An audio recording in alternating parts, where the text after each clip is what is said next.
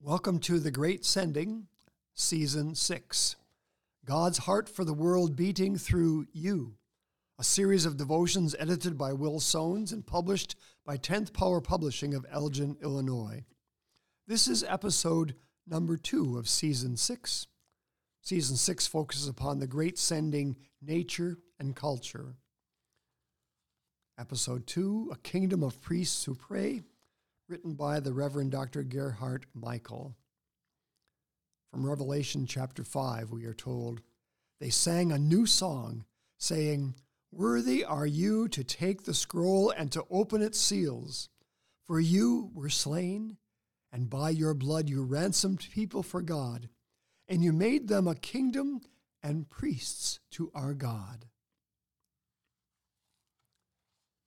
Prayer is one of the way that priests stand as representatives between people and God. As priests, we pray, taking the world and its needs to God. Intercession is indeed a role we can play, for Jesus Christ, our great high priest, has removed our sins which would block us from getting through to God. By his perfect sacrifice, we have open access to the throne of grace. Further, through the work of the Holy Spirit, we priests are the children of God. The Almighty is our Heavenly Father. We can pray confidently, for he loves us. His ears are open to our cries. Jesus, the Son of God, shows the way. He prayed for himself that he might fulfill his mission. My Father, he prays in Matthew 26, if it is possible, let this cup pass from me. Nevertheless, not as I will, but as you will. He prayed for others, as he prayed for Peter in Luke 22, I have prayed for you that your faith may not fail. Seeing the harassed and helpless crowds, Jesus urged his followers to pray for workers in the bountiful harvest. Surely that advice must have been accompanied by his own prayers for them. For whom should we pray? As Jesus prayed for himself, so should we. Let us ask God to use us as agents of his saving mission. More than likely, our service in the world will open our hearts and minds to the needs of people. Their cries for help will most likely call forth our intercessions. Let us begin in our families.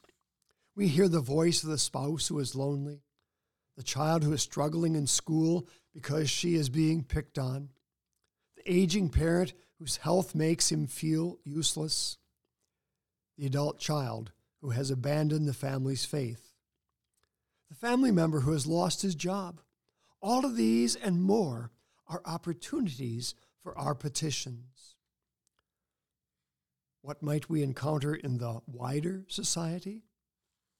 Perhaps people who have experienced a fire or flood, who have experienced injustice because of their race, who are despondent because of the political climate of our country.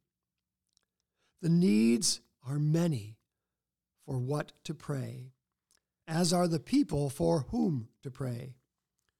When we think of the role of societal leaders in government, in business, in education, in medicine, should we not include them too? Without a stable, caring society, the missionary task is much harder. With eyes and ears open, we will undoubtedly detect many in need of our prayers.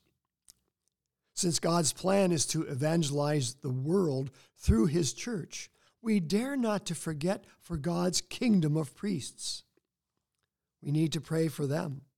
Let us pray for God to help them live in love and witness, in word and deed, to the Lord's love for all people. And since we cannot all go to the far reaches of the world, let us include our faraway missionaries as well. How wonderful that Jesus did not simply instruct us priests to pray for his mission, but that he assures that God will answer our prayers. Here's one of God's powerful promises from John 16. Truly, truly, I say to you, says Jesus, whatever you ask the Father in my name, he will give it to you. Yes, we can pray with confidence. To paraphrase a John Newton hymn, one can never ask too much because we are coming to a king. So I ask you, as you reflect upon this, in your network of acquaintances, who needs your intercessions now? And how might you follow a regular routine to ensure that your role as an intercessor is not neglected? Oh, and one more important question today. The Lord's Prayer can be viewed as a missionary prayer. As you look at this familiar prayer our Lord has given to us, how might it help you pray for others? Well, we close this with a prayer for ourselves. Thank you, Lord, for the gift of prayer. Keep me, help me, use it to plead for those in my circle, that they might find in your grace help for their challenges and opportunities for your name's sake. Amen. That concludes episode number 2. Look forward to seeing you in episode number 3, A Kingdom of Priests Who Witness.